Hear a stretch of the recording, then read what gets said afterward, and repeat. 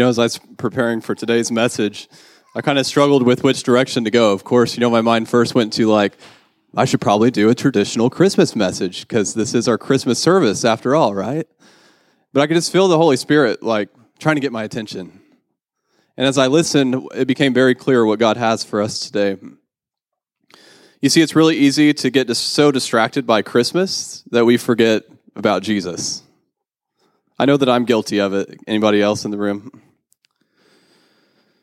Decorations, presents, and all that stuff, it's not bad. Don't get me wrong. I'm not saying that go home and burn your trees and burn the presents, don't give them to your kids. I'm not saying any of that at all. All that's good stuff. But what we have to guard against is letting that stuff distract us from what the real reason that we celebrate Christmas, which is Jesus. So I want to tell you Tasha's story. It was a chilly February evening as we pulled into our neighborhood. And on one side of the road sat a young girl, hysterically crying, wearing only a tank top and shorts. We pulled over, and I got out and moved towards the woman, saying, "How can I help you?" She muttered the words, "He kicked me out. I'm pregnant, and my boyfriend kicked me out." As I searched for words, my only thought was, she's a person, show her dignity. So I asked, "What's your name?" "Brittany." I replied, "It's very nice to meet you, Brittany. Would you like a ride to where you're going?" "Yes, my grandma lives nearby," she said. We walked to the car, and my husband hopped in the back seat with our two children, who both sat with their eyes and mouths wide open.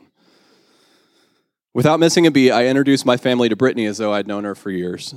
"Brittany, would it be okay if I get you some clothes? We can just run by the house, and I'll pick you something up." "Yes, I'm really cold." I pulled into my driveway and went inside. To my surprise, Brittany followed close behind me. I grabbed a long-sleeve sweatshirt, sweatpants, and flip-flops. Why flip-flops? I don't know. Maybe that's all she had. When I read this story, I'm like, flip-flops in February? Do we have any flip-flop wearers in February out there? I may wear them to take out the trash, but that's it. Anyway, so I handed her the clothing, and she went inside to the bathroom to change. We then took her to her grandmother's house and wished her well. On the way home, our children inquired about what had just happened, and I simply said, "I'm sure that's what Jesus would have wanted us to do." They agreed, and we went about the rest of our evening.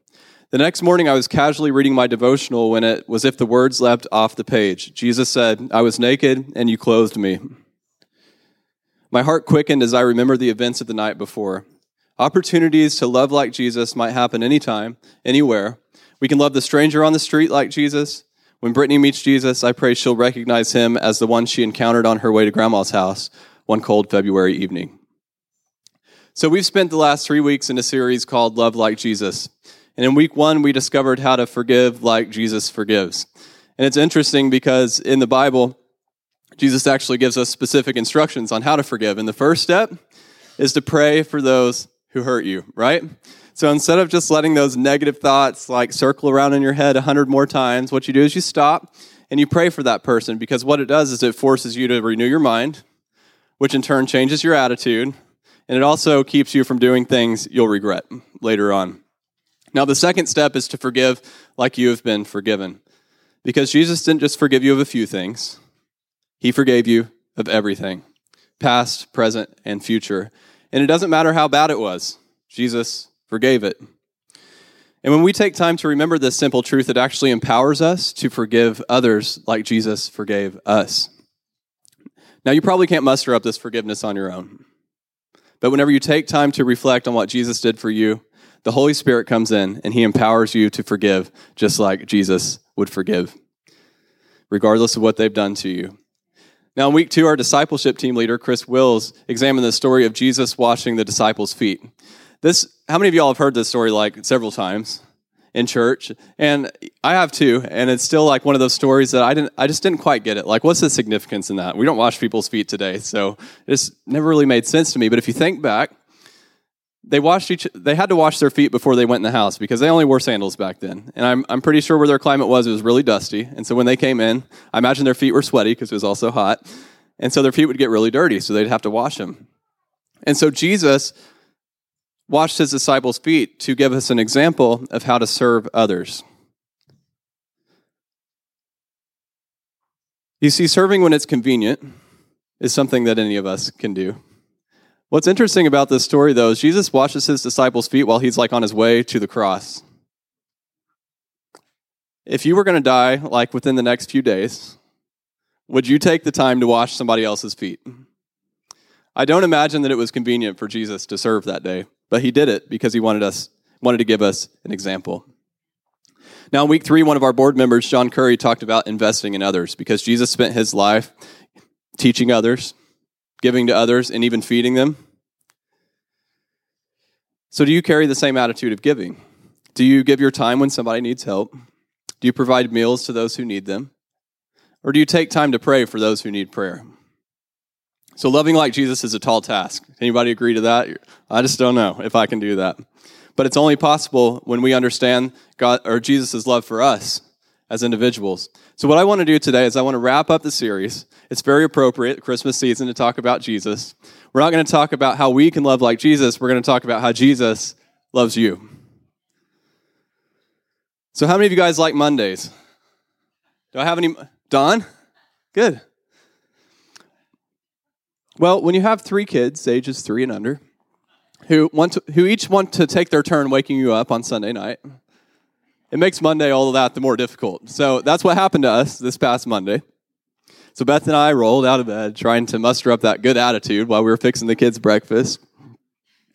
And when walking into the kitchen, we both noticed this rank smell, like it was bad. So we're sniffing around, trying to find the source. Is it the trash? Did the dog poop on the floor? Did somebody track something in? Are the onions rotting? Like, what is this? We searched everything, and Beth even cleaned the floor, and the smell came back. As we were sniffing around, our 1-year-old woke up, because she's usually the last one awake. She likes to sleep in like her mom. But since we have a newborn at home, Mom doesn't get to sleep in really anymore. So I went to her room, opened the door, and bam, I'd found the smell. Apparently, Addie not only threw up several times in the night, but she also blew out of her diaper. Yeah, Addie had a rough night. Now, there's only one way to fix this problem. You have to Beth says cry. Dad says you tackle it head on. So I pulled Addie out of her mess and set her on her changing table, unzipped her little onesie sleeper to find that poop was all over her. And it had been there a while.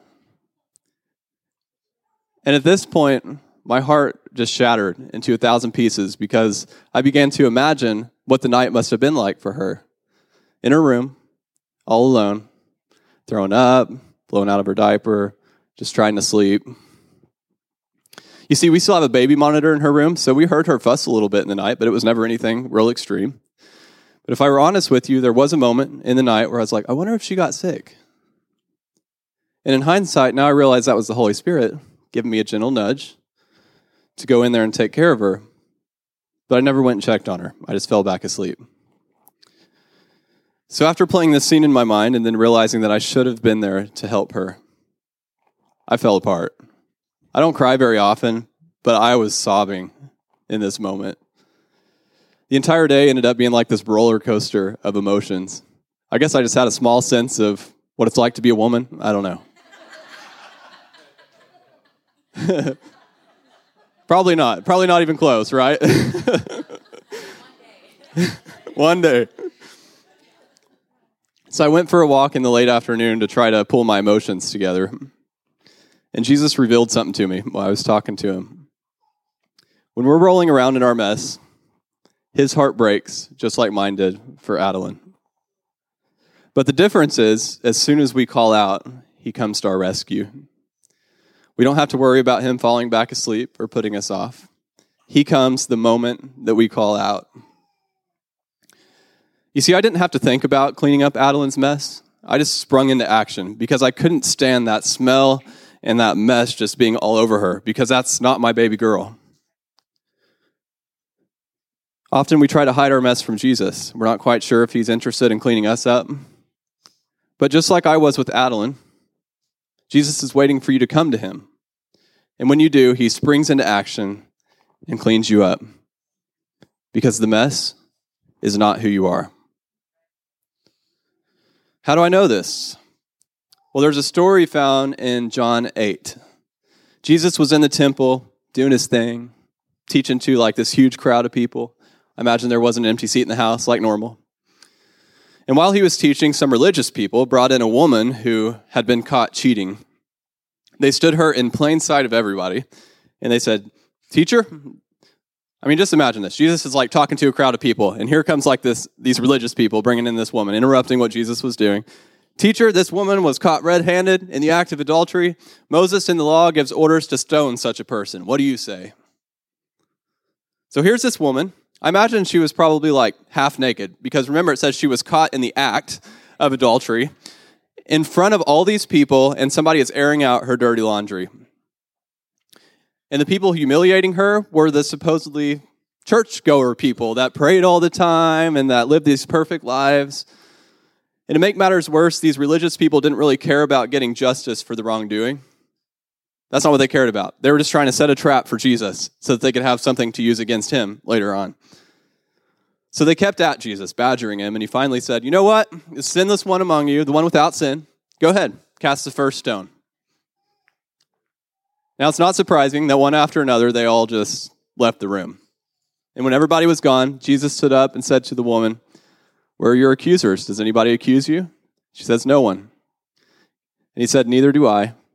Go your way and sin no more." So this story reveals how Jesus reacts to sin. Often we view him as that every Sunday churchgoer that's just waiting to point out your faults.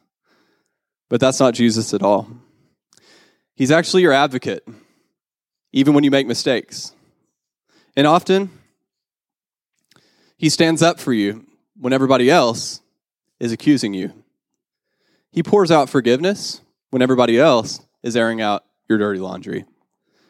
This is an amazing display of love. But yet we sometimes assume that this unconditional love means that Jesus ignores our sin. But he doesn't ignore it. He actually does something much better. He frees you from your sin. He empowers you to go on your way and sin no more. You see, if Jesus ignored our sin, there wouldn't be any change. We'd find ourselves in the same place over and over and over. You know what? If I would have ignored Adeline's mess, you guys would be smelling it right now. And some of you would probably have to step outside for a breath of fresh air. Because I imagine this would be day 6, it would be pretty bad. Because it was pretty bad on day 1. But for Jesus to free us from sin, we have to confront our sin. We must bring it before his great love and receive forgiveness and freedom.